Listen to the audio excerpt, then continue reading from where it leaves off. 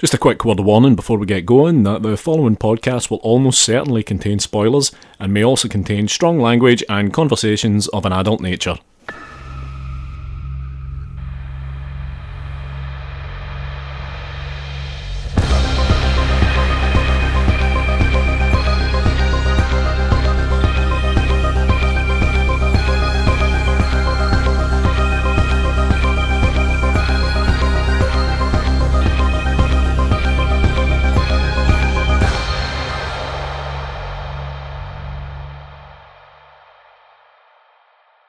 Hello and welcome to episode 75 of Strong Language and Violent Scenes, the podcast giving a second chance to films that might not deserve them. I'm Mitch Bain, I'm a lapsed horror writer and an occasional doer of musical things. And I'm Andy Stewart, chances of survival, minimal.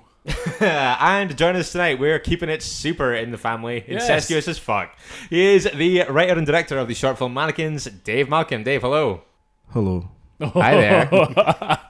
Keep Apparently that high I have energy. a very cheery disposition, so I thought I would follow through with that. Yeah, start as you mean to go on. Yeah, and that was actually quite upbeat. Dave, it's been a long time coming. Yes, a long time coming. I have avoided doing this because it's awkward as fuck. Yep. And now that you're actually in it, and the reality of it, is it in fact as awkward as you expected it to it's be? very much like being in the Like, if anything more so? So, like, when you went to the careers day at high school and they told them you wanted to be a film director and they told you had to work in Tesco, it's a bit like that. As good as all that. Yep. Absolutely. It's hard not to feel slightly offended. Speak for yourself. Dave, you have chosen Feast. I have indeed. 2005, John Gallagher. Yes, written by Marcus Dunstan and Patrick Melton. Yeah. Mitch, first viewing for you. First viewing for me, almost inevitably. Dave, of all the films in the world, why this one? There's a story behind Feast that actually it's the product of reality television, and it was featured on a television series called Project Greenlight. Okay. So Project Greenlight is Matt Damon and Ben Affleck get filmmakers they get them a budget and they get films made, and they'd couple of series that were very, very low budget, bad art house films that didn't do very well, and the third season they decided to make a horror film. So it gave an insight into the actual studio process when they went with Dimension Films. I was fascinated by the whole thing, fascinated by filmmaking, wanted to be a filmmaker. Yeah. It is the best insight any filmmaker could ever have into the making of a film Really? and the result of what you get. Okay. Dave, this is probably, it's one of the more recent ones that people have picked, I think, over the measure of the 75 episodes. 2005 is, I would say, relatively, like, way towards the top end Yeah, in terms sure. of chronology. Also one of the ones that I would say is probably most underseen, and probably one of the ones that I would say the chances are maybe fewer listeners are listening to this having seen it.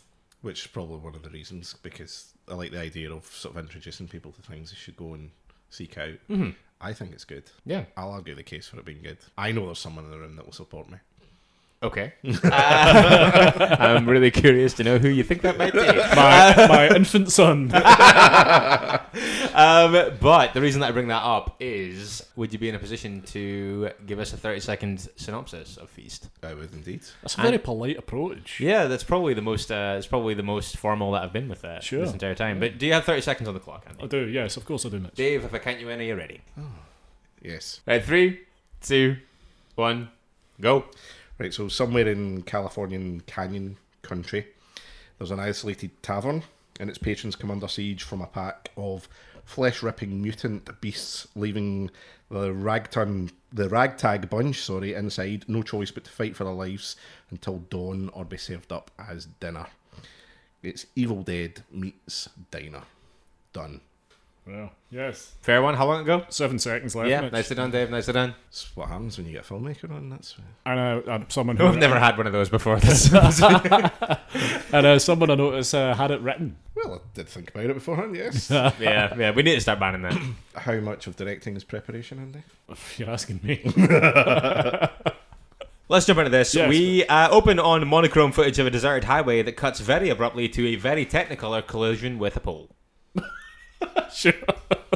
Yeah. Nice 8mm stuff there to start, Dave. Yep. So there's a grand story behind that actually, as I'd said, this film is produced as part of Project Greenlight. Mm-hmm. Dimension Films were very reticent in providing a significant budget for the film. It's a script actually that the studio pick way ahead of any decisions being made by the collaboration process on the TV show. It's a bit like an X Factor thing. There's 3 scripts, there's 3 directors. So they pick the script that they think they can most market. And to be fair, the other scripts pretty much do sound better. They do. And have never been made. One of them was like, Wes Craven was involved in this.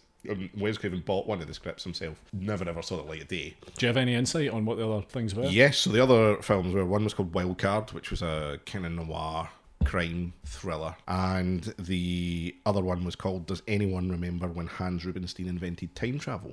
Which apparently was a comedy about time travel that they found to be very polished and funny. So the TV show goes through a process, bring these guys in, they talk about the script.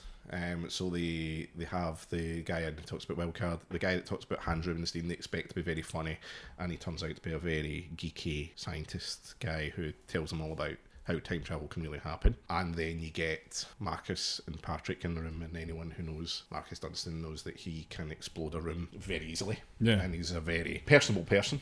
And they decide right there and then Dimension decide, these are the guys for us, this is the script for us. However, we're going to give you $3 million and that's your work. So the film, when it is made and completed, is actually not entirely finished. And at a later stage, there's a divorce between Miramax and Disney, and Dimension goes with Miramax, and they then go back and add some footage into Feast when they realise that there is no beginning to it and there is no end to it. Right. And these things are added in. So you end up with them trying to find a way to bring this in. Now, when they did some test screenings of Feast, people didn't understand the origins of the monsters. So the concept that was going to happen at the beginning was they were going to explain the origin of these creatures. It never really comes to fruition. They go with the 8mm footage and then into quite a cheap effect, which is one of the burdens of the film. But you know, it's low budget film making. That's what happens. So it's quite a jarring intro. Yes, because of those factors. It does feel wildly kind of divorced from what you go on to see, but that kind of makes sense when you put it like that. Yeah. Sorry about the long explanation. No, it's good. It's good. I mean, I knew a little bit about the Project Greenlight stuff, but I didn't know anything about the other projects that were in contention, or necessarily. I didn't even know that it actually took the form of a TV show. Yeah, I mean, it's fascinating to watch. In the first episode, you see the script writers and them picking the project, and then you see the 3 directors, and there's a director who probably is far suited to the project, James Ryan, because they make them film like a short based on a script that they've given. And the script's very basic. It doesn't have any character descriptions or anything. It's just a series of lines and they have to interpret it. And you get to see the shorts that they made. And James Ryan very much makes a Dimension Scream style thing that's really cool. There's another guy in there, Scott, someone or other, I can't remember his name. And then you get the director, John Gallagher, who makes the best looking short film with all his family. Sure, yeah. Obviously, he comes black from and white noir. Yeah, he's Gallagher stock. Yeah, he comes from his dad was in Return of the Living Dead. Very artistic, but a very introverted person. And his interview with the studio and everything is the worst interview given by someone who got the job. Right. Okay. It is horrendous. He sits in a chair and he explains to them how he can make water noises with his mouth. And Can we not all do that? Yeah, but that's his interview for a film, so everyone else is explaining their vision and everything. Gallagher, obviously they've seen his films and he can make great films, and he gives this terrible interview. Mitch, fascinating. Can you make water sounds with your mouth? It does sound a bit like wanking, gotta be honest. So certainly through my headphones it sounds a bit like the wank noise, that thing. Like in Pump Up the Volume. So yeah, we're into the bar now itself. Is this bar have a name? It is actually called the Bear Tavern. The Bear Tavern. There you go. Yeah. It's in the dialogue. Well done for not picking that up. Neither of us. Yeah. Thanks. Yeah, and we're into the tavern, and we get a quick, well, not a quick, actually, quite a long whip round of our key players. I was gonna say it's not short at all. This takes ages. I thought you would like this though, because it removes your need to hang about on Wikipedia trying to figure out who people are. Yeah, but it just meant that I had to do the equal and opposite thing of pausing it and writing everything down. What I will say is, right, I mean, like this did, like, so, yeah, the characters are all introduced kind of, like, gradually as we move through the kind of opening scene in the bar. Sure. And they're all introduced with, like, text on screen, which is all very funny. Yeah. And I think that a lot of it is really funny. but also there is so much of it. But yeah, this takes a long time. But I would say that by the end of it, I've learned everyone's names. So I think stylistically it's an interesting choice because the names aren't really names. The names are the character they are. Aye. The heroine, the hero, the toughie, Bozo. the bozo, the bartender. That's what they are. They're And always just Hot descriptions. Wheels, the disabled guy. Yeah, and what I like about that is rather than, I mean, I don't know how many times I watch a film, I have no idea who the character names are at the Same. end of it. You know, and when you're watching American horror stuff and American teen horror stuff, which is what I mostly consume, Yeah. you know, all the Britneys and the Briannas and all that all become the same by then, Yep. you know, so to me it means so I thought it was interesting to me to do that. It has, I think, varying results. Some of them, I don't think all of them are really funny. I think some are quite funny and they work, but they sort of they have various mileage between them. Yeah, I think that some of them feel really organic and really funny, and some of them feel kind of kicked to fit the medium. There's also like Jason Mewes is in this. Yep. Yes. As Jason Mewes. That wasn't as written or as performed. His original character name was Edgy Cat. Yeah, that's right. Yeah. And at some point, someone's decided it's Jason Mewes. Everyone knows it's Jason Mewes. Just make him Jason Mewes. Call him Jason Mewes. Say Jason Mewes again. Yeah. Take a shot. So there's Jason Mewes here, amongst others. But yeah, quick shoot through because just for the benefit of people who haven't seen it. Sure. Yeah. Yep. Bozo, labelled here as Town Jackass and a life expectancy of Dead by Dawn. Played by Balthazar Getty, who was in Judge Dredd. Yes, correct. Yeah. The Sylvester Stallone Judge Dredd. Yes. Jesus. Okay. If I have to watch that again, I'm going to hate you. Don't be using me as your vessel for hate when it comes round to you inevitably watching Judge Dredd again because you want to. No, it's not happening. Elsewhere, we've got Harley Mom. Yep, she's John Gallagher's wife. Oh, Yes. okay. Yeah. Who he originally wanted to play Tuffy. Tuffy. Right. Okay. Okay. And I'll maybe get into some of that. Oh. Yeah. Tuffy being ultimately the kind of more compelling protagonist later. Yes. Also, Hot Wheels. Disabled guy who we meet being wheeled / kind of rushed out of shot by Bozo. Also called Cripple on the screen, so you get a rough idea straight out the box what the taste level is here. Yeah, the bad taste barometer is pretty low, pretty early doors. But yeah, because his life expectancy is listed as they wouldn't kill a cripple, would they? Which did make me laugh. As it's intended to. Yep, yeah, that landed for me. Also, coach, motivational speaker, and strong bit for a quick death. Apparently, it took me until second look to realise this was Henry Rollins Yep, second appearance on the show for Henry Rollins. after Johnny Mnemonic. Correct. Yes, yeah. John Mnemonic is a fantastic film. Natasha Kamani agrees with you. She has very good taste. Also, later makes a move on Honey Pie. What could you say about her? I had her down as doe-eyed would-be ingenue. Right, oh, sure, yeah, exactly. It's pretty much Yeah. that's probably what they should have used. And that would have been a good description. I think she comes up as actress, singer, Dancer, yeah, and all that Yeah, stuff. yeah, yeah. When in actual Yeah. fact, what she is here is a waitress. Yes. Yeah. Also, in amongst the chaos here, we get Bozo propositioning Grandma, who that's probably the most generalized of all of them. Yes. Also, just an Fun older- fact: she blew Mick Jagger. Mick Jagger. Yeah, recently. Yeah. Also, one of my favourite characters of the whole film because she cannot be fucked with any of it. I also and think it's interestingly, that plays into the actual when they showed you the making of it on Project Greenlight. Right. That while she was there was quite a lot of. You've got a lot of people in this bar, and there is a complete and utter disaster from the AD department in calling people in, where they just brought everyone in every day, and people were not being shot throughout the day. fuck. Okay. And sitting about, and she's actually probably one of the most professional actors on set. You know, Yeah. she's got a very long career, and states in the show, I've never been treated like this. This is like being an extra. I also really like in Grandma's thing. One of my favorite, one of the kind of like the title things is that in her life expectancy is listed as maybe dead already. And it's a good, as I said, it's a good way. But actually, the title card things, I think they stole from one of the other directors' interviews during the show.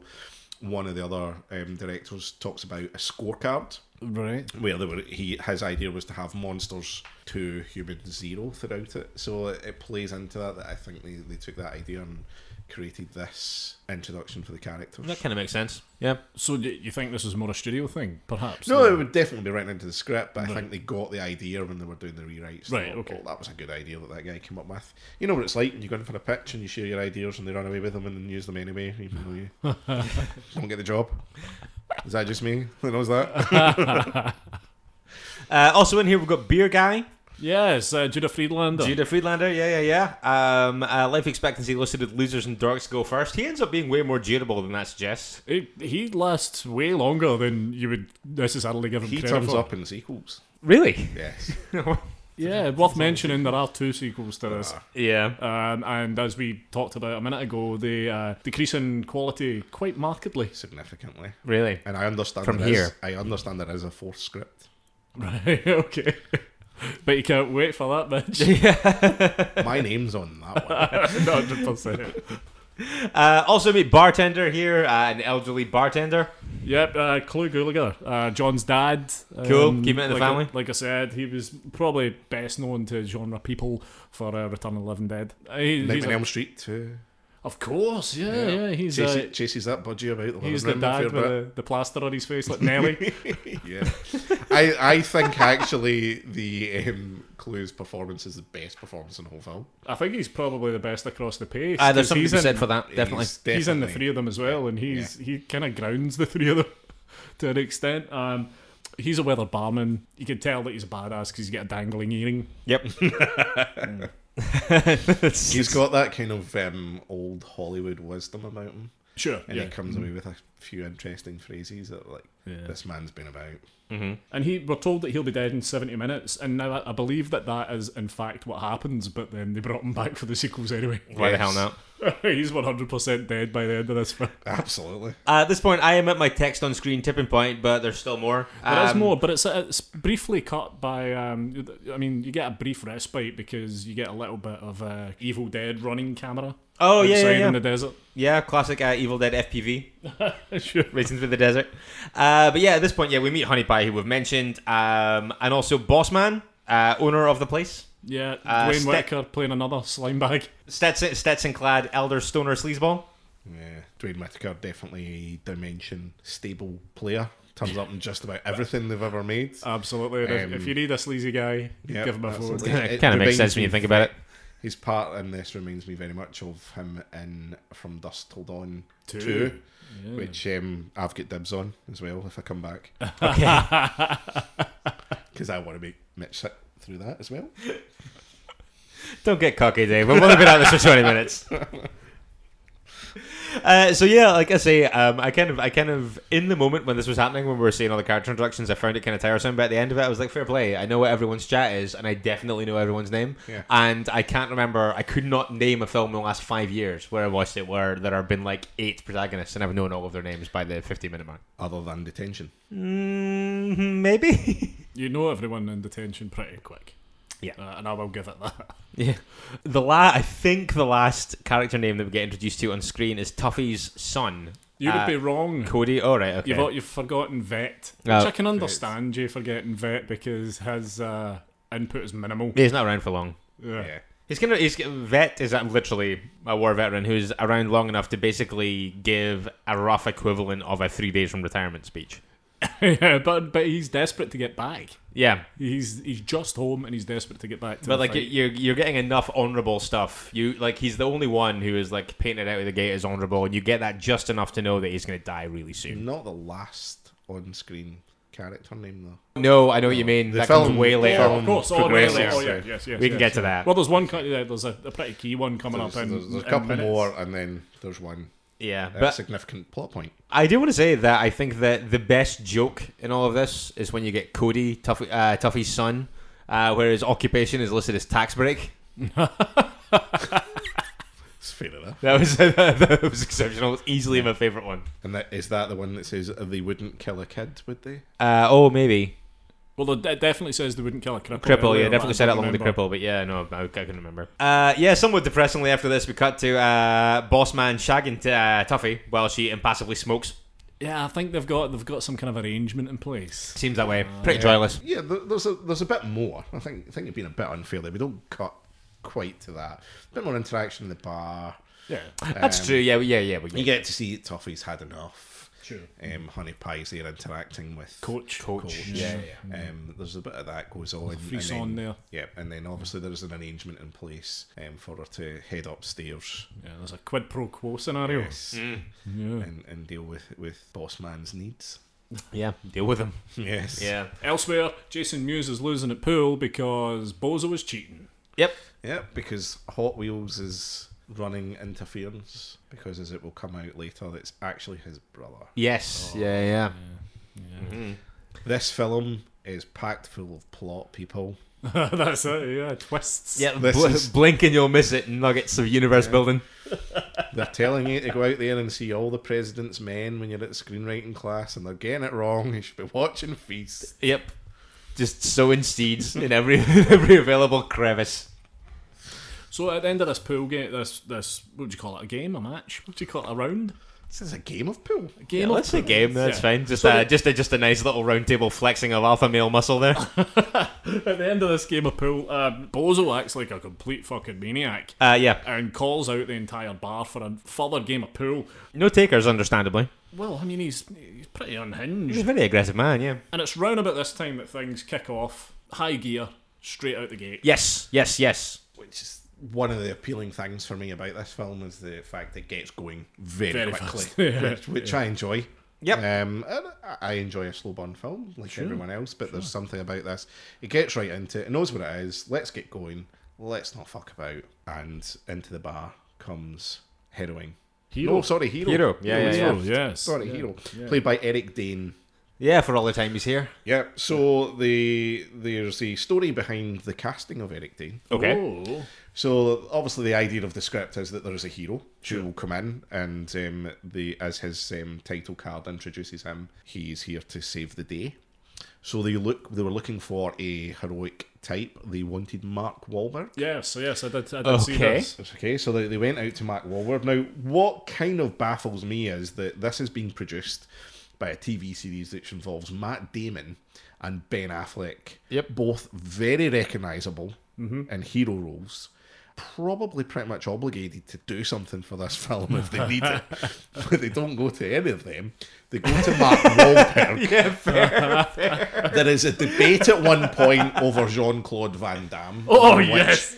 The VP of production says he's very nervous about the type of films that Van Damme is involved in. I'm not sure he's quite self-aware of what he's actually making at this point. And they go out to Mark Wahlberg. Now, they make a very big mistake in that they approach Eric Dane as a backup, and Eric Dane hears about Mark Wahlberg, and things go a bit Hollywood. And Eric Dane says, you can ram your film Up your where the sun father. don't shine, but in an American way, however they do that. And of course, Mark Wahlberg passes on the film. Right.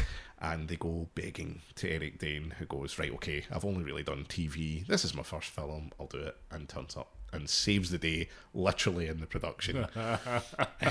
That's pretty cool. And then comes in. And the whole point of this is that Hero comes in, and of course, he's not the hero.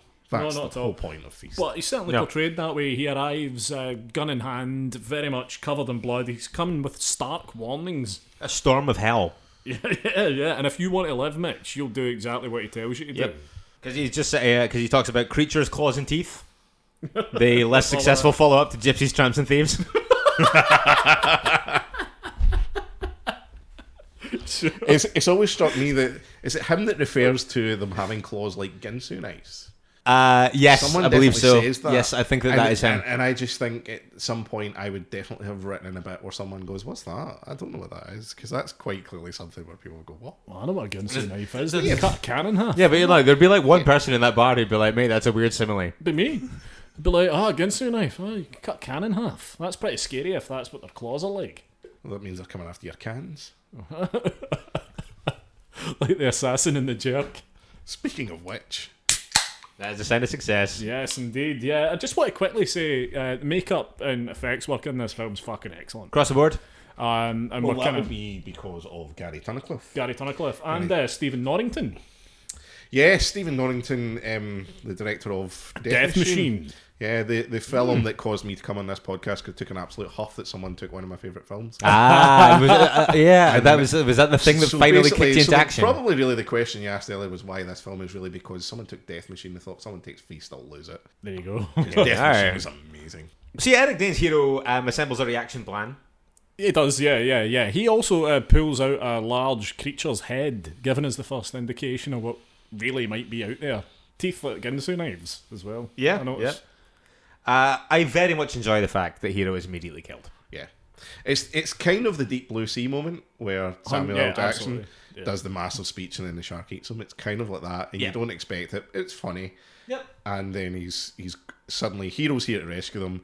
A creature bursts in through a window, does him in, he's gone. That's that. Yeah, he's decapitated, and for the first of several times across the kind of measure of the film, Honey Pie is absolutely drenched in blood. Yeah. She is. And again, I'll start pissing people off by doing this, but when you see the making of the behind the scenes over the TV show, the amount of times that they cover that girl in blood and the amount of times that she has to cry because they've covered her in blood, but she still gets up and does it again. Fair She's play a with her. professional. Yeah, Fair that's play what I with like to see. Yeah. At this point, enter Mrs. Hero, aka Heroine. She is... That'd be heroine, Heroine. not heroin, Yeah. which is obviously a drug popular in the climes of Scotland. Are the pronunciations not the same? Do you say heroine? Well, I just think your enunciation should be clearer for the American audience. Thanks very much for that, Dave. You're welcome. Well, we've clarified it now, so if you want to keep saying heroin, Mitch, you're more than welcome to do I'm so. going to please my fucking self, is what I'm going to do. Can I speak briefly on the casting of heroin? You can, of course. Certainly. So, throughout the process, John Gallagher, the director, wishes to cast all of his family in all of the major parts in Feast. That includes his brother as Beer Guy. Yeah. So his dad is the part Of of course, he gets. His niece as Honey Pie. His wife as Tuffy. Well, she starts off the series as his wife, and by the end of it's his girlfriend. I don't know how that works, but he wanted to have... His granda. So, As well, heroin. he didn't have someone as heroin, but the person that was brought in, the person who ultimately got the part, he didn't like. Okay. And you see their auditions throughout the process of the series where they're making Feast. And I would agree, she doesn't do a good... She's from the OC or something. Yeah, she is She on the doesn't OC, make a good first impression. He doesn't like her. The producers don't like her. The casting lady, Michelle Gertz, loves her. She's friends with her.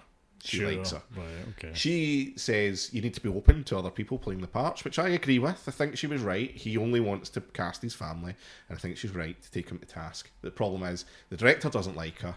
The producers don't like her. Right. No one likes her apart from the casting agent. So she's brought in for a second reading, give her a chance. Second reading, director says, nope, pretty much the same as the first one. So they send their 8 names to play heroin to the studio. And when the studio make their call to tell them who's been cast in which part, out comes Navi. Surname I forget. And they're all shocked as she was never on the list in the first place. The casting person plays a blinder, goes round them, and gets someone that she likes cast in the role, and they get stuck with her. And I would say that really, she does better in the film than she does. She fares better in the film than she does in her audition. But I think they were right. She certainly doesn't carry the gravitas of the role significantly. No, particularly compelling, I don't think. Yeah. It's alright, but yeah. Yeah. Absolute chaos ensues at this point. Understandable. Yep. I mean, imagine you were just in the pub having yourself a quiet drink and this happens. Yep. Vet dies immediately, which I think would probably be me in that scenario. Also, Harley Mom loses a leg at the knee. Yeah. It's a very abrupt gear shift, isn't it? It certainly is. Oh, this is she loses a leg at the knee because of the arrival of a very small, hilarious little creature. Yeah, so the baby... I love that little guy. So the creatures are basically a family. Yep, I love that Yeah, also. So the small baby is fired in through a gap somewhere and gets in and starts running about. But now at this point, it's the thing that Andy and I spoke about earlier, is that the action sequences in Feast can get a little bit disorientating, and it was due to it's one of the first films to really embrace digital cameras. I mean, it was recorded on tape, and it's the F-35 or something that Sony made. I think it was the same one used in Star Wars. It doesn't do particularly well when you're throwing it about very quickly. It does get a bit confusing, and you kind of lose the sort of traction in some places. But yeah, in terms of Baby Creature, off with Harley Mum's leg, various shots going off. Boss Man's upstairs. He gets his toes blown off. His toes blown off From the floor below. I love it. Yeah. And mid-coitus as well. Yep. Jason Mewes gets his face sliced off. Yep. The creature decides to hump a deer head. Yep. Which ends up being its undoing. Yes. That allows them to get a good shot in and drop it into a freezer where they can lock it up. Which is, by the way, just an extremely satisfying moment to watch unfold, I think. Yeah, it's well done. Yeah, The nice. look on the little creature's face as he's humping that deer head is fucking hilarious. It's deeply satisfying to watch him go for it. But the kind of chaos of this moment kind of subsides with the baby creature getting kind of locked in the freezer. Yeah, well, there's also a couple of other little important bits that affect the story beats. Someone shoots the phone. Yes, of course. So kind of rendering them unable to contact. I think that might be Harley Mum when she gets her leg cut off. I think she then shoots the phone. Lets off a Oh, right. string There's of- a lot, having directed one film, there's a lot of coverage here. There's a lot of stuff to keep going. Yeah, loads. And to keep track of, and it certainly handles it, I think. Yeah, and then well. not only has Jason Mewes just had his face sliced off, but he is also then shot by a wayward shotgun round. Yes, indeed. Yeah, he's having a day. and he's dead. Yeah, they need to get the place on lockdown at this point. Heroin/heroine/heroine kind of very swiftly emerges as the voice, yes, if you like, but also as a voice of reason. Sure. And kind of as the kind of backbone of the group, and kind of what's going to be They also driving this thing forward. They seemed armed with a lot of knowledge, considering it can't have been that long ago that they came across the creatures for themselves. No, it's true. They're maybe saving that for the prequel. Wow. The origin story. So that'd be Feast 4 appetizers. I'm available. Both to write and direct. At this point, they're trying to take like kind of like a head count or an inventory of who's still there, and they realize that Tuffy's son Cody is upstairs, and they go upstairs to save him, and Cody's immediately eaten by one of the monsters. Now, I'm not advocating child murder in films, Sure. but it is a convincing setting out of a stall when you do it. Yeah. So I think very much that Marcus and Patrick set out when they wrote Feast to twist a lot of conventions. Yeah. Your hero is not your hero. And your heroine's not ultimately She not your ultimately heroine. will not be, and so that and the title cards that they put up saying when people are likely to die don't come true. Yeah.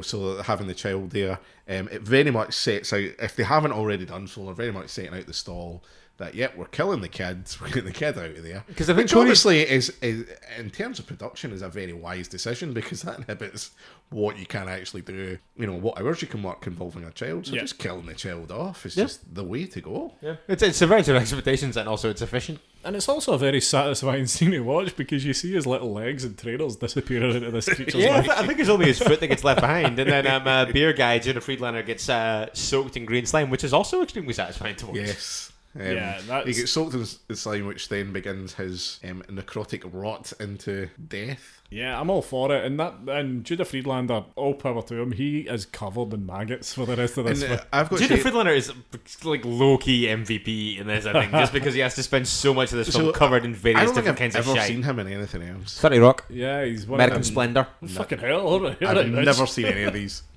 I've seen his stand-up show. I'm here for Judah Friedlander. Yeah, clearly. Yeah, I think that the entire thing, when you kind of this entire sequence plays out in an impressively grimy way, and I kind of feel like every time that there's an opportunity to look at something in gross, exhaustive detail, it does it. Oh, well, aye. Yeah, it's definitely.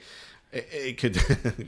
Could have definitely edited it down slightly, but I think the I disagree. point to push to the gross out point, is there. I would personally have taken another couple of minutes of watching him get doused in slime. It does go over I pretty think well. you definitely want to watch the TV series where they show you the making of it. Then I think it's a significant I amount of must. time spent on that I sequence. think I must. We also find out at this point that Heroine's daughter is out there. In the wilderness. Yep. Yeah, Yep. she's out there with her parents or her husband's parents. So there's kind of a flashback sequence in very grainy video. By the way, that's that looks terrible. I don't know. It really does look what awful, Yeah, I'm not sure. It was obviously to try and differentiate the footage from the rest of it or something that they did that. But it's they, weird. They just seem to have been left behind on their own, to be honest. I think they've just been left. I think the impression we're supposed to get is that these creatures are, they think at least these creatures are maybe attacking other places, which comes to play in the sequels, which is what they decide to do. I always got the impression while watching it was just this bar that came under attack at this point. Sure. I think that's a natural assumption. Yeah. But yeah, that bit kind of reminds me of like the way that footage is treated. Kind of reminds me of like, remember when you used to try and watch like scrambled adult channels on old Sky? This is the second week in a row we've talked about scrambled adult channels. Yeah. But yes, I do. But yes, I understand completely. I briefly zoomed through the last episode, and that's the very bit that I managed to listen to, so I knew that you'd already discussed this. Good to know you've done your homework, Dave. Thanks very much. I was checking to make sure that you still did the 30-second synopsis thing so that I could write it ahead of time. Yeah. Bossman tries to kill Freezer Beast at this point. Yeah, it goes pretty poorly. Yeah. His gun is not strong enough. The hilarious little hand pops out the fridge and cuts him up a little bit. Yeah, a lot of this kind of really chaotic stuff plays out in a really satisfying way for me. Yeah. At this But point. then the plan from this point on to me is baffling in its stupidity. Aye, so I mean, it plays out in a really fun way though. So you've got Coach Henry Rollins here who kind of like because eventually I believe it's Tuffy intervenes and blows a couple of rounds into the freezer and kills the monster that we have contained in the freezer. The baby. Yeah, the baby. I can't remember. I'm pretty sure it is, right? And Tuffy then, not in a depressed state Oh, at this no, point, it's having a cry heroin. in the basement. Pretty sure it's heroin. Yeah, because it's heroin. she's a driving force. but yeah, at this point, Coach thinks it might be prudent to lob the dead body of the child monster back out to the other monsters as a display of superiority, is my understanding. Yes. Yeah, that goes very poorly. I think Henry Rollins is amazing in this. I agree. I think he does a really good job, and I remember him being really impressed by him in Wrong Turn 2 as well. This is definitely where he belongs, doing this comedy horror kind of thing that he really thrives in this environment. Even though he doesn't have any real horror comic stuff to do, he's delivering a very straight performance of a guy who believes he is brilliant and is clearly He shit at thinks what he he's this does. kind of Tony Robbins character, this inspirational. I think a lot of the time when he has to do kind of like stuffy things in films, Henry Rollins is often doing his best work. Well, his decision here is to dangle the dead baby in front of the monsters on a pool cue in the hope that it will scale them off and show them that you can't fuck with man. Which is incredibly cringy dialogue, but it's not It's as fine. good as Tom Cruise in Magnolia screaming "Respect the cock," oh, but we're in the same. wheelhouse. Ballpark. Yeah, I hear that. Yeah. This could not go worse. I believe it is the mother immediately eats the child without chewing it, and then is immediately also shagged by the dad as car alarms go off in the background. I love the moment when they're all kind of looking out little slits in the front of the bar, and they're like, "What are they doing now?" And it's just, I remember it the first time I saw it, I was like, "That's really fucking funny." It was really funny. I And thought. then this time as well, like, when they were like, "What are they doing now?" And then they're like, "They're humping." And then it cuts to the dad, like just. I think in that sequence, my favourite touch is that they're doing it against a car. The car alarm is off, and Grandma fishes her keys That's out right. and switches her alarm. That is so funny. That's like The little moments like that are definitely what got Gallagher this job. I think that is probably the best comedic beat in the whole film. I mean, Which he before doesn't. not long before that, you have had the moment where after the phone has been destroyed, the beer guy tries to hang the phone back up. That works for me. It's always a good comedic punchline to the action sequences. No, I agree. After the kind of madness of this subsides, we learn that Heroine was in the crash. So you've skipped really because after the humping, she then gives birth again Oh Christ! Yeah, that's important. to a birth sack which steams Sure. and writhes Sure. and looks like it's out of one of Andy's films. And and it's given birth to a further creature. And looks a bit like Pumpkinhead. Yeah, Yeah, this point. shades thereof. Yeah. Yeah. Pumpkinhead or Pumpkinhead 2 or 3 or 4.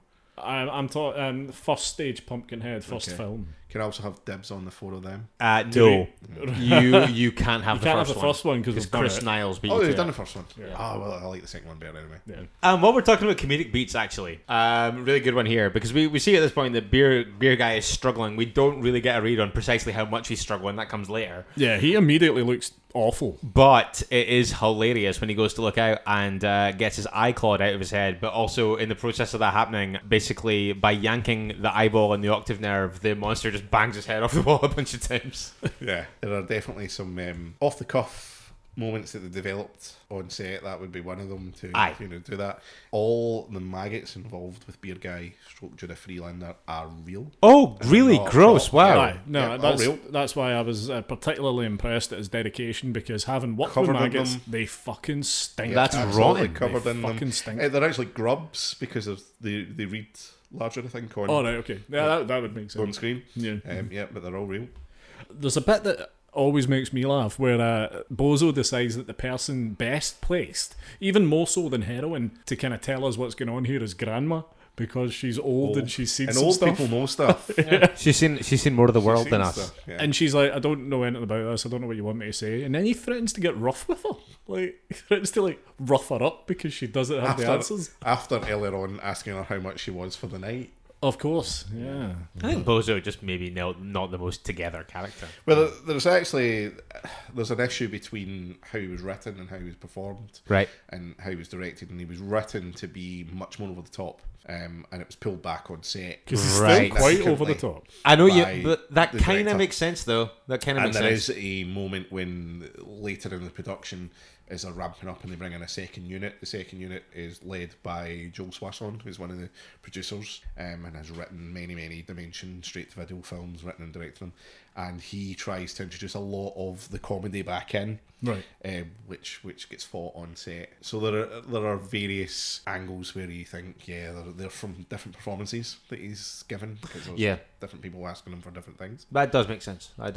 Yeah, because I think that there's a few times it does kind of feel like performances at odds were right in a couple of times with him. So that can add. Can be uneven. Yeah. Something else that's very funny here, by the way, is while everyone's still reeling from Beer Guy having his eye torn out his face, another monster's hand busts through the wall and rips off Henry Rollins' trousers. Yes. Yeah. Which Shouldn't blow by forces that. him to then wear pink sweatpants for the rest of the film. Yes. Which is, I'm absolutely fine with. It's a funny choice. Emasculating the Yeah. character. True. Keep telling you guys, this is the film you want to learn from. At this point, Bozo attempts to go up against one of the monsters that they believe is upstairs. So he's sent to Find the radio. Get the radio. So the only means of communication they've got left is, because this is before iPhones, it is the only communication they've got left is a radio. Okay. It's upstairs in the secret room in the bedroom. So he's sent to get that, and he's locked in the room to go and get the radio. He's locked in the room because they try to keep the monsters out. Upstairs is quite vulnerable to attack. I actually think the stuff with Bozo making his way up there and making his way through the back to the light with the kind of pull cord and then the bit with the bat, I actually think all that stuff kind of ramps up. There's some decent tension in Yeah, there. there's a lot of good tension. Yeah, it's not bad. Absolutely. Yeah. I mean, I agree. And then the film does one of my favourite moments where obviously one of the creatures does attack Bozo. He runs off, tries to get out, like you say, can't get out for ages. Finally, they let him out. The creature comes barreling towards the door. The door is slammed and catches the creature's cock. Yes. Yep. The monster package is introduced. Yeah, I love it. There is Which is really a character in itself. There is a fantastic scene in the Project Greenlight series where they go to Gary Tunnicliffe's, can't remember the name of his production company. They go anyway to his workshop when he has, the various versions of Pinhead that he's done over the years and all that sort of stuff. And they're trying to decide on what the creature will look like. And Gary Tunnicliffe presents him with a sculpture of a monster penis and asks for a size reference, to which producer and director stand for a good couple of minutes with nothing to say, except afterwards the producer goes, I'm a bit worried about the rating of this film now. Understandable. I mean, to this point, there's already some suspect stuff that would cause some red flags to go up. I mean, a child being eaten in the first 10-15 minutes is probably a big one. 2 thumbs up. Yeah, but I mean, the penis and testicles are quite graphic. Yeah, they are pretty graphic. And they have a yeah. kind of life of their own. Have you ever seen the website Bad Dragon? It's those dildos that are like modelled on dragon dicks and like. Wow. No. I was going to say it looks like that. Is this what happens when you have a young child and you're up late at night? Is this just the rabbit hole you just peer down? Browsing. Hey, did you just type "I'd like to be fucked by a dragon" into Google, or Moving on. moving on swiftly. This, I think, is the only part of the film where I think the momentum really starts to falter, where they're basically trying to. Are you kidding me? We just saw a monster's dick dance down the stairs before it's squashed underfoot. Straight after that though, when they're trying to MacGyver together a bunch of solutions to repel the monsters. This, I kind of found myself fighting with this a little bit. Right. Okay. Is that because just about everything that they put together is absolutely ineffectual? Yes. Right. Okay. Yeah. Got you. I mean, what can you do against a bunch of monsters coming at you? Apparently not very much. You can try loads of things, but none of them work. Well, yeah, you're on the spot. What would you do? Like, I'm not saying it, like I would have died. I already told you I was vet in this situation. I've been dead for 40 minutes. WWMD. Yeah. I've actually Wouldn't got Mitch written in do? my notes that I would be dead within minutes. What would Mitch do? It's like regardless of what the question is, he's been dead for 45 At this minutes. point, I've definitely got the pink sweatpants on. Oh, okay. I may have just volunteered to put them on earlier. You're installing yourself as the Rollins in That this could situation. just be it. What are they doing to Harley Mom here? Are they turning into her? They're turning it into dynamite. So Yes. at this point, the decision is made that they need a distraction in order to get out of the basement window. Yeah. Which is referred to as a hatch. So clearly written in the script as the beer hatch you hatch, would deliver yeah. beer through, and constructed on set as a small window. Yes. As usual, some departments haven't spoken to each other. You just kick crates of PBR through it. Yes. So, because on rewatching it, I thought, I don't remember the beer hatch. Okay, I've obviously not been paying attention. Like, oh, the window. They meant the window, right? Okay. I love that. So, yeah, they decide to construct a distraction, which is to create a bunch of homemade explosives, strap them to Harley Mom's body, throw her out into the wilds, which should attract them to To the meat. the body, to the meat, yes, to feast upon. Well, they do a runner out the other door and try and get in one of the trucks. Sure. That's the general gist of the whole plan here. On the surface of it, not unreasonable. I mean, yeah, not shite. Like, I don't hate that for a shout. Yeah. The first kind of big crinkle in the plan comes with the fact that she's not dead. Well, that is then revealed as they prepare to throw her out, is that she is not dead. The first setback. At which point they then decide. I mean, it's an interesting philosophical point. It is indeed. You're going for your own. It's survival of the fittest. Save your own skin. Do we throw this one out? Well, I mean, at that point as well, everyone else thinks she's dead, and it's only Bozo and Bossman that are there. So This is when we get a real sort of midpoint clash, upstairs and downstairs. There's various things all happen at once to coordinate this. Henry Rollins and Coach, yes. and Heroin are downstairs preparing to dash out the window to get to the van while they're upstairs. Bossman and Bozo have Harley Mom ready to throw her out, strapped up with homemade dynamite. And while she's alive, decide to actually throw her out. Do they throw her out, or the Beast actually get hold of her before? I think it's the Beast decision's pulls her taken out of their hands. Yeah, I the think Beast so. pulls her out. And I feel like if she's left to their own alive. devices, that's what they would have done, though. Yes, I think that's the suggestion, and off she goes. She's dragged along, and when that happens, the cord is then whipped out of Hot Wheels' hand. He's supposed to plug it into Hot Wheels. and that's the whole moment of them trying to grab the cord. Now, while Harley Mom is dragged out, this is some additional footage that was filmed later. That sequence was not in the first screening version. A lot of people were a bit confused as to what happened. You only saw them react to her being dragged out, eaten, whatever happens, and the explosion. We now get graced with watching her dragged out and humped in the face by another baby creature. And then, if you were quick enough to catch it, she then spits up its cum. Oh, didn't clock that. Yeah, it's definitely there. Don't hate that. And that's the point when you realise, holy shit, they're getting away with a lot in this film. They really do push it quite far. Yeah, I mean we're on trauma levels of taste here. Yeah, I would say that's reasonable. but better production value. Much better production values, yeah. Somewhere in the middle of the madness here, Bozo reflexively fires a gun and kills Heroine. Yes. Yeah. So she's gone out. Coach and her have gone out to try and get the van, and they think the creature is climbing through the window or the sort of hole in the wall upstairs. Beer hatch. And it's actually it's not the upstairs beer hatch. It's where the beer's airlifted in. Yeah, I just closed my beer hatch in this room before we started recording. And it's given the impression it's a creature scrambling through, and actually it's Heroine. She's shot and killed. Yeah. Yeah. Midpoint twist. Yeah, our heroes, our heroines are dying all around us. Yeah.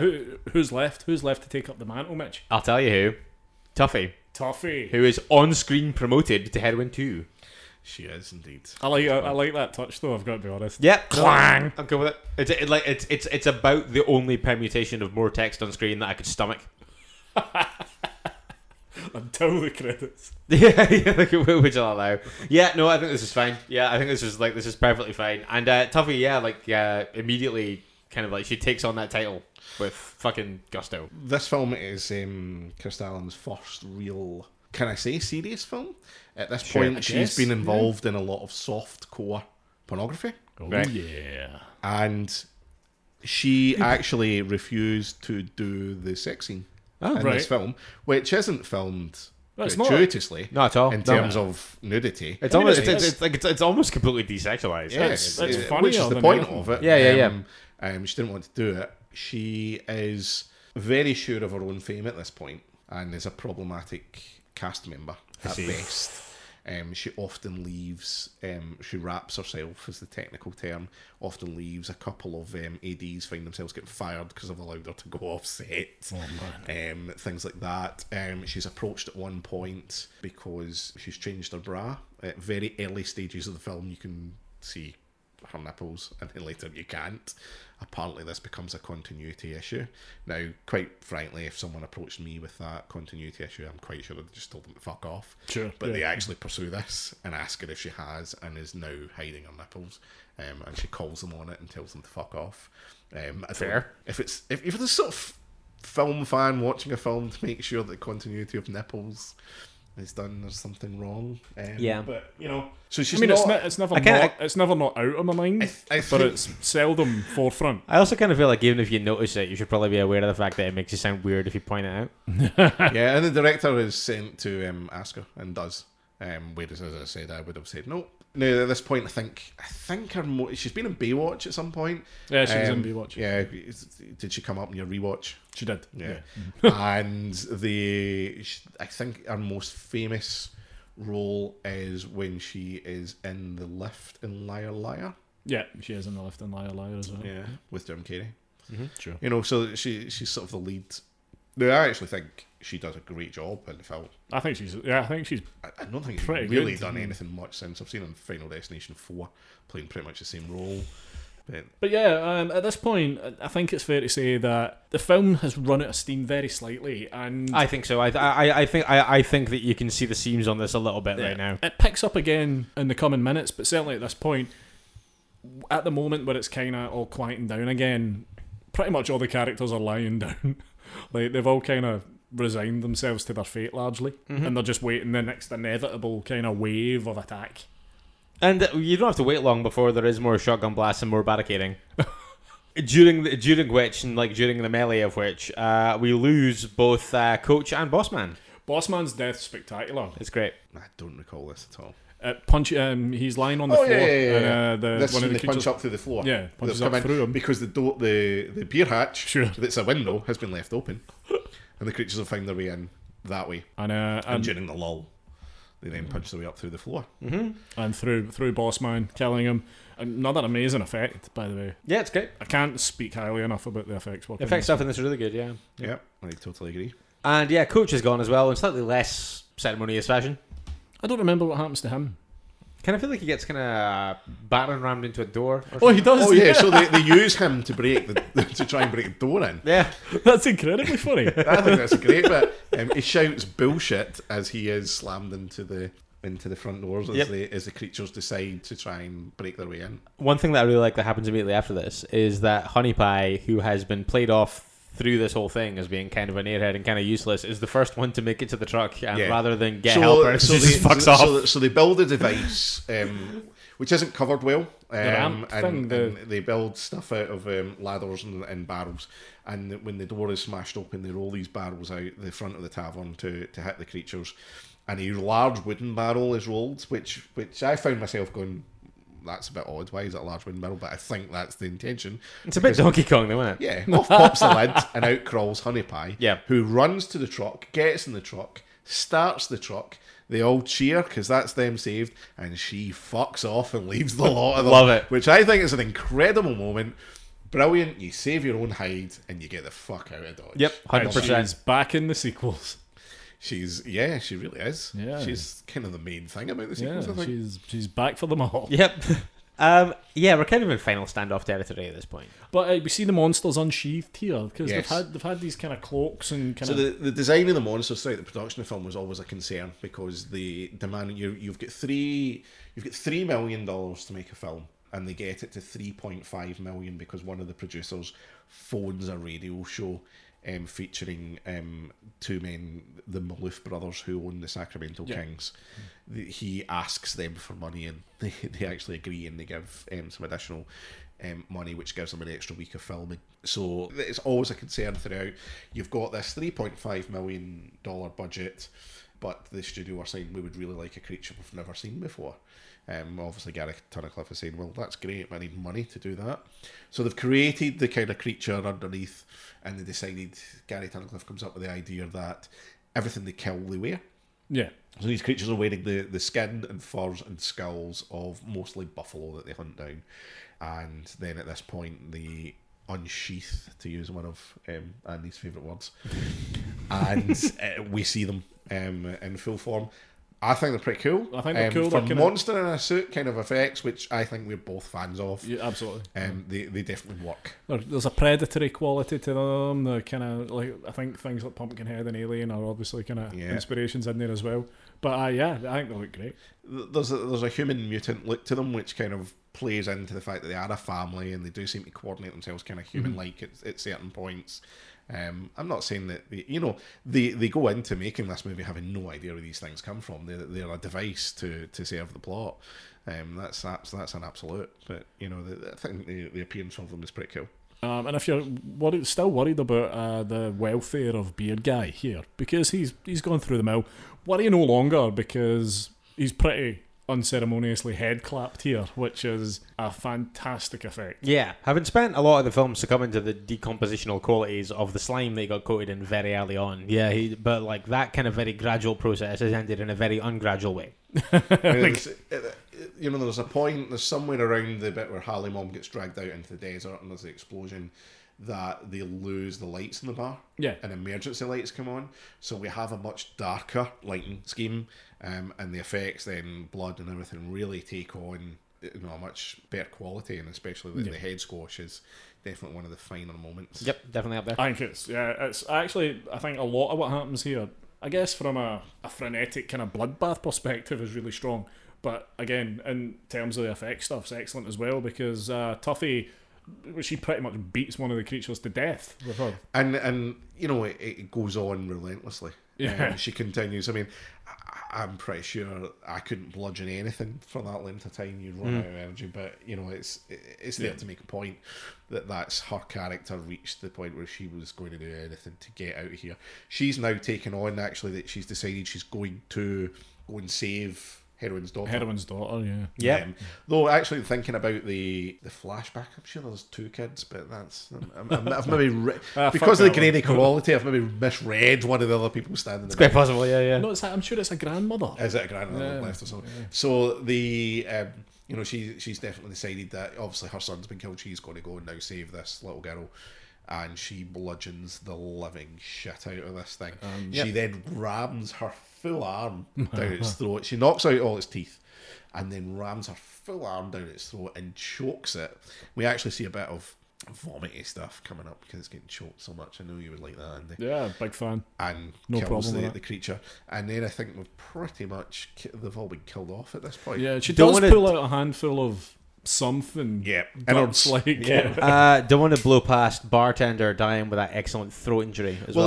Well, he has a heart attack during this final confrontation. Yeah. To which Bozo is like, "What the fuck? Really? After all of this?" I think we're pretty much. I think he's over the 70-minute mark that he was promised. At the yeah, I end. would that's say, correct, he's yeah. skirting He's around supposed it. to be having a heart attack. Then his throat is ripped out, and there is blood pissing everywhere. Yeah, he's great. clearly dead. Pissing Looks might great, be a though. Scottish word, but I'm using it. It is everywhere. Yep, no, it's great. So yeah, at this point, on the surface, we see Bozo, Tuffy, and Hot Wheels are your survivors. Yeah. I'm not clear on how the monsters at some point just managed to put in the whole wall, and why they didn't do that in the first place. Yep, when that was but- always an option. Yeah, but they do They it. use Henry Rollins' head. No, they use him in the doors. They don't use him. It's just after they get really severely pissed off, they decide to put the wall in.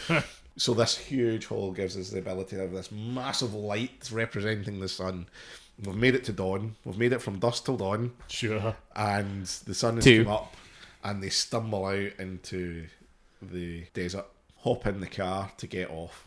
And, well, they rescue Hot Wheels from under the jukebox that has fallen on him, which serves apparently a jukebox falling on your legs. Well, that's not going to harm you because you can't use your legs. Yes, yeah, he's still So mostly he's fine. Scoop him out, and they walk out into the Like in sun. an everything's relative kind of way, he's still Yeah. okay. There's still bones in them. Like, there's still breakable bones. And they jump into the, and there's definitely an infection in there and lots of aye. stuff happening there.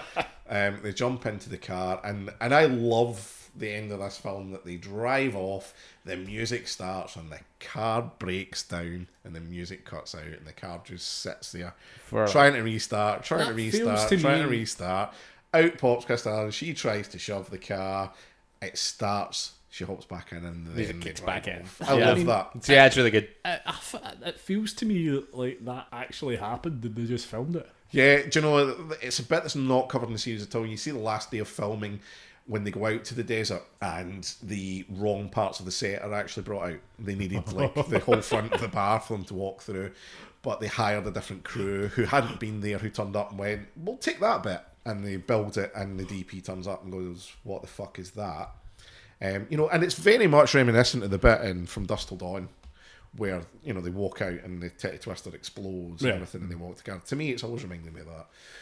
So they I think don't that's really show probably you them covering intentional. that and how that happened. I like the idea that maybe that did happen. I'm not going to say Crystal's a good enough actress to have improvised jumping out and pushing a car, so I think there may have been some planning Because involved there. I've always found it quite jarring. It's like, I love it. what's See, this I, bit don't now? think- I love that because the music started, and I mean, you've seen my short film, obviously. I have, yeah. I like to play with. I like films that play with how films are made and the presentation of them, the music and everything. I'm not bothered being reminded I'm watching a film. I quite enjoy Yeah. that. Yeah, And I'm fine with think it that they do that an awful lot in Feast, which is one of the reasons why I like it so much. Yeah. And just when you think we're almost out, it seems that we've all forgotten about Grandma. Yep. So is there a bit of credits? Yeah, there's a Yeah. very small amount, but yeah. And then there's definitely a reshoot where they have gone back in because it does not even remotely look like the same fridge that Grandma's got yeah. and hidden in. She's got it hidden in the freezer. She pops her head out and the beastie pops up and it's done. Yep. Also. And Alright. That's that. That's the end of Feast. That is the end of Feast. Now, Yeah. I think for a film that obviously I'm here in defence of, it's very low budget. Mm-hmm. I think that they do a lot with not having a lot. They Oh, do yeah. a lot, present a lot of stuff. I think it definitely punches way above its weight. Agreed. In terms of effects, in terms of, there's artistic shots in here that you just would not get in normal straight to video stuff. I highly recommend you watch the Project. I think all the Project Greenlight stuff's on YouTube, Right. and you can watch episode after episode of the director and the DP fighting. They do not get on whatsoever because the director the shot's set up, and the director likes to go, "I don't like the shot." And the DP goes, "Well, no, you tell me what you want, and I set it up." And they fight constantly. He wants his artistic shots. There is stuff, definitely. Wes Craven and Matt Damon go to bat for the director. Absolutely, they think he will deliver something beyond what that script is, and I think John Gallagher absolutely does. Unfortunately, after this, the sequels to Feast and the films that John has made since. Yeah, including Piranha 3 Double D. 3 Double D tend to go more towards the small creatures humping your mouth and spitting out cum level of quality, rather than the nice shots through shot glasses and holes in the floor and the really cool stuff that he does in this film. Yeah, I absolutely believe that this is his best film. I would agree. Yeah. Though in some of the unfinished films that he has made, I mean, he made a rock opera which was unfinished, Right. and then he made a noir thriller called Fucking Tulsa, which is also featured on his film. They look pretty cool, Right. and you see glimpses of them if you watch Project Greenlight. I would have thought that having achieved what he's done, he would maybe go back and finish these things, but he's obviously quite happy slumming it with straight-to-video Children of the Corn sequels. Yeah, well, Mitch. I agree with most of this. I think that you can't really see budgetary limitations here, but I think that you can see a sag in the second act. I think that when it is just a prolonged siege situation, and I think that you're seeing them just try things that aren't working, I think that gets really exhausting. Not to a point that it derails the whole thing, Right. but I think that it gets to a point where my mind wanders away from it a little bit, regardless of how much they're doing with however little. I think that there is a point where I think that, I waver with it quite a bit, kind of second act into third act. Yeah, I'm going to come down on your side here, Dave. I think there's an absolute pile of stuff to love in Feast. I think it's fun. I think it's disgusting. And as an effects guy, I always forget exactly how strong it is. And it is. The effects work is so strong. More than the film probably deserves, and more than the sequels can even come close to. I mean, I love that it delivers that sort of ingenuity that you saw in Evil Dead 2. Like Evil Dead 2, they built a cabin in a school gymnasium. You know, that's the stuff that got me into wanting to be a filmmaker, when I realised that I didn't have to be Tim Burton, or I didn't have to be any of these people that at the time, you know, were huge Hollywood directors, that you could go and you could do this stuff on your own. And as difficult as it is, and I think it encapsulates that, even though it is definitely a studio film that wasn't willing to give it any money, and obviously a commercial entity, it lost out. Feast, I think, got lost in the fact that there was the divorce of Miramax, Disney, and the Weinsteins, and the Weinsteins went off and they did the Weinstein Company. The Weinstein Company took, I think, 5 or 6 titles with it. Feast was one of them. Yeah. But they sat on it for quite a while before it actually came out. Did they put it out on their Extreme label? It wasn't. The sequels were done on Dimension Extreme, and this was put out. I don't think. I mean, originally they were committing to 1,000 theatres for this film. Wow. Right, okay. And then I think the divorce leads to it being. I remember it limping out on DVD. I imported the DVD, watched it, and then sold it on eBay to some guy in Glasgow. It might have been me. No, it wasn't. He worked at some bar in Glasgow. And then picked it up again when the trilogy actually... I think I sold it because the trilogy came out. I had the American one, and then the trilogy came out in the UK. And I bought that. I did then, after rewatching this again to refresh myself for this, including all of the Project Greenlight stuff, which is why a lot of that information is still very fresh, watched part 2. Yeah. And as you say, it's... I mean, I watched part 2 as well. Such a downturn. There are moments that I enjoy... but the production quality of it's poor. From second one of the second part, called Sloppy Seconds. Feast 2, Sloppy Seconds. Feast 3, The Happy Finish. Yeah, you can kind of see what they're doing here. They're taking this and they're taking the more sexual, dirty side of it. And it does that thing where when George Lucas made Star Wars: The Empire Strikes Back, there were people there to tell him no. Yeah. When he made The Phantom Menace, no one told him no, and it was utterly shit. So that's kind of what happens here, is that John Gallagher fights for so much stuff that the studio tell him, you can't have all your family in this film. You can't have naked women all the time. You can't have this. When they make the sequel, John Gallagher gets everything they wanted, and it's definitely to the detriment of it. Absolutely. Like I said, the quality from the first frame is so cheap. The reliance on just digital backgrounds. It's definitely we're in trauma territory with the second one. Really poor. But not good really trauma territory. So Mitch, what's your overall opinion here? You've talked okay. Right. It's okay. Yeah, I agree with a lot of what you're saying about the kind of technical aspects of it. Dave, I would say that you're equally as in defense of Project Greenlight as you are of this film. I would completely agree. I think if anyone wants to be a filmmaker of any description, any series of Project Greenlight, there are 4 seasons of it, watch it, and then watch the films. And actually, there's also another series called The Chair. The Chair's even better because they take the same script and give it to 2 filmmakers to make. That's cool. Wow, okay. Film, and it's really, really interesting. 2 different films come out of the same script. I'm fascinated by that. I love filmmaking, probably even more than actual films. And that's why I got into being a filmmaker. You know, the first set I ever stood on was Andy's on Sure. Remnant. I've edited films, I've done music for films, I've written, directed my own film and went to festivals with it. You know, that's why I've picked Feast, is because of all the information I've got about Project Greenlight and be able to talk about it makes me sound like I know what I'm talking about. What level of fiction would you have for this film if Project Greenlight didn't exist? I would still like this. This still very much is in my wheelhouse. Yeah, I mean, absolutely. I was aware of Project Greenlight as a concept that had Matt Damon and Ben Affleck involved in the production of this, but I didn't know that I didn't know it was a TV show. I didn't know it was something I could have dug into in any more detail. Yeah, and I but didn't tell you before. And I certainly I liked this film from the first time I saw it, so I came in without that. This would be. knowledge. I mean, I think creature features can be a great festival screening. Yeah. And if they're done right, and I think this is the sort of thing you would go to a film festival, horror film festival, and the audience would absolutely applaud. I think your experience would be lifted. Oh, I think if by I'd seeing seen this this with a huge at audience. Fright Fest or something like that, I'd have had an absolute fucking ball. I would say this is a 3.5 at a festival and a 2.5 in my house. Oh wow! I would say that like I would get way more out of this if I watched it with a crowd. This script was budgeted, been given to a line producer to work out how much it would cost. It was budgeted at $20 million. They made it with 3.5. Dave, Yes. it has been now more than a year since Mannequin's world premiere at Fright Fest with Stuart Sparks' Book of Monsters. 12 to 15 months on, the Similar amount of festivals.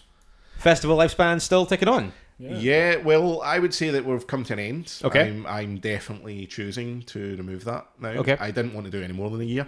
Yeah. I've had to slightly let it go because some of them came in and they were Halloween things. It's showing at Nightmares Film Festival in Ohio. Okay. Over the weekend just before Halloween. There's a couple of other people asked for it. Mm-hmm. So it's been sent for their consideration. So if they want it, they will.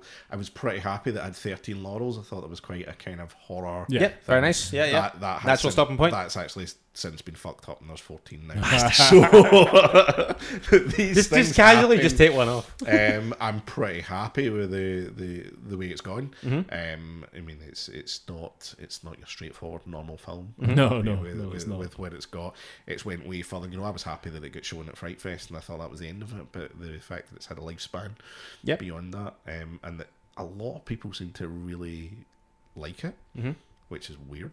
It's weird, and I'm very happy with what it's done. Yeah, as well you should be, and it's a great film. Yeah. Thank you. Yeah.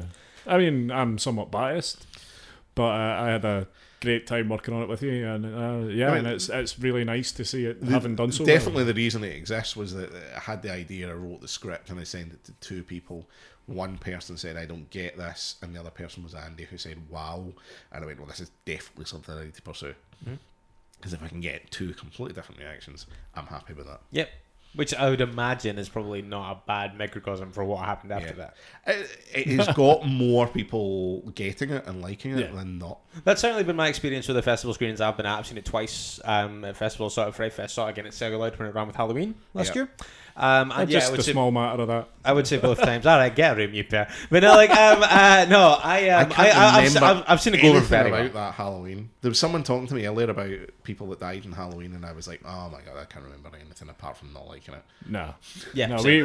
we've talked at length. At length, yeah, we did a whole bonus episode on how much we didn't like that one. But yeah, so Dave, is it an okay question to ask about what maybe might be in line next for you? Yep. So there's a couple of things. I'm definitely looking at making another short film shortly. Okay.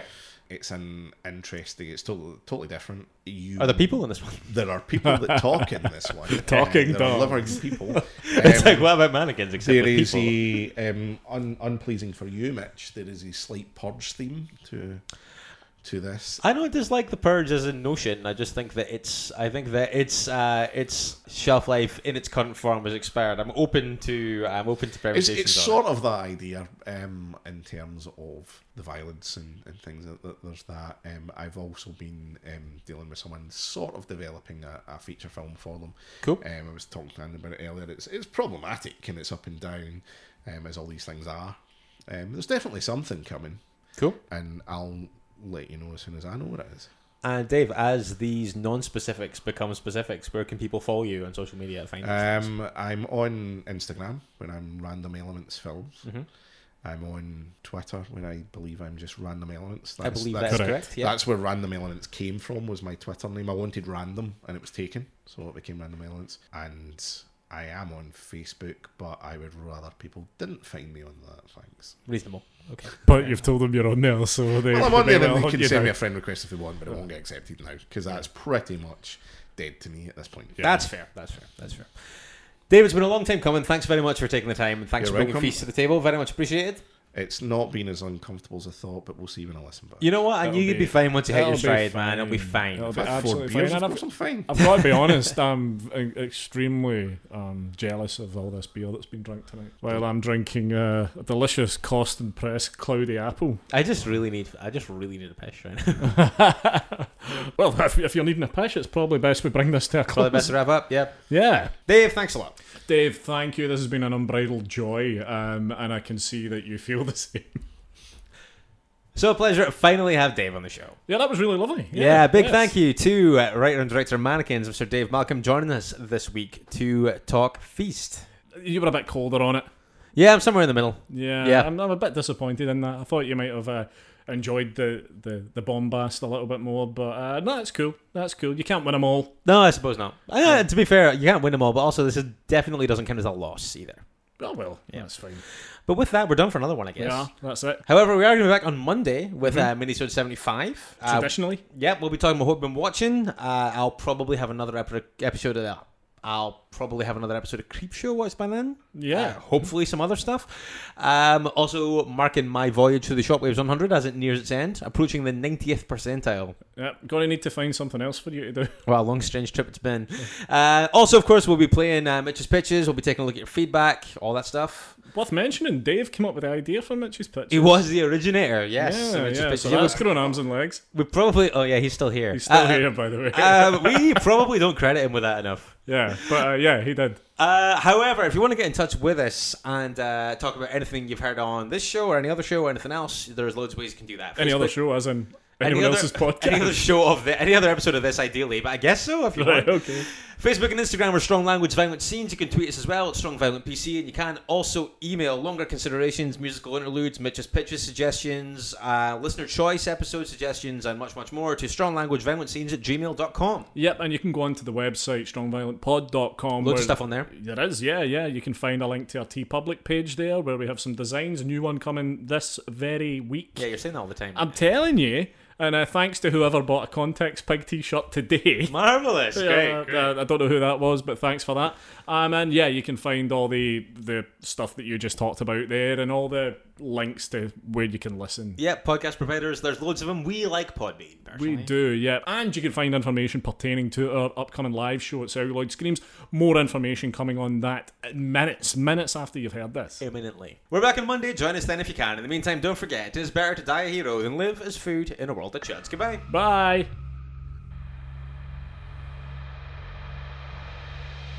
You've been listening to Strong Language and Violent Scenes with Andy Stewart and Mitch Bain. Strong Language and Violent Scenes theme by Mitch Bain, production and artwork by Andy Stewart.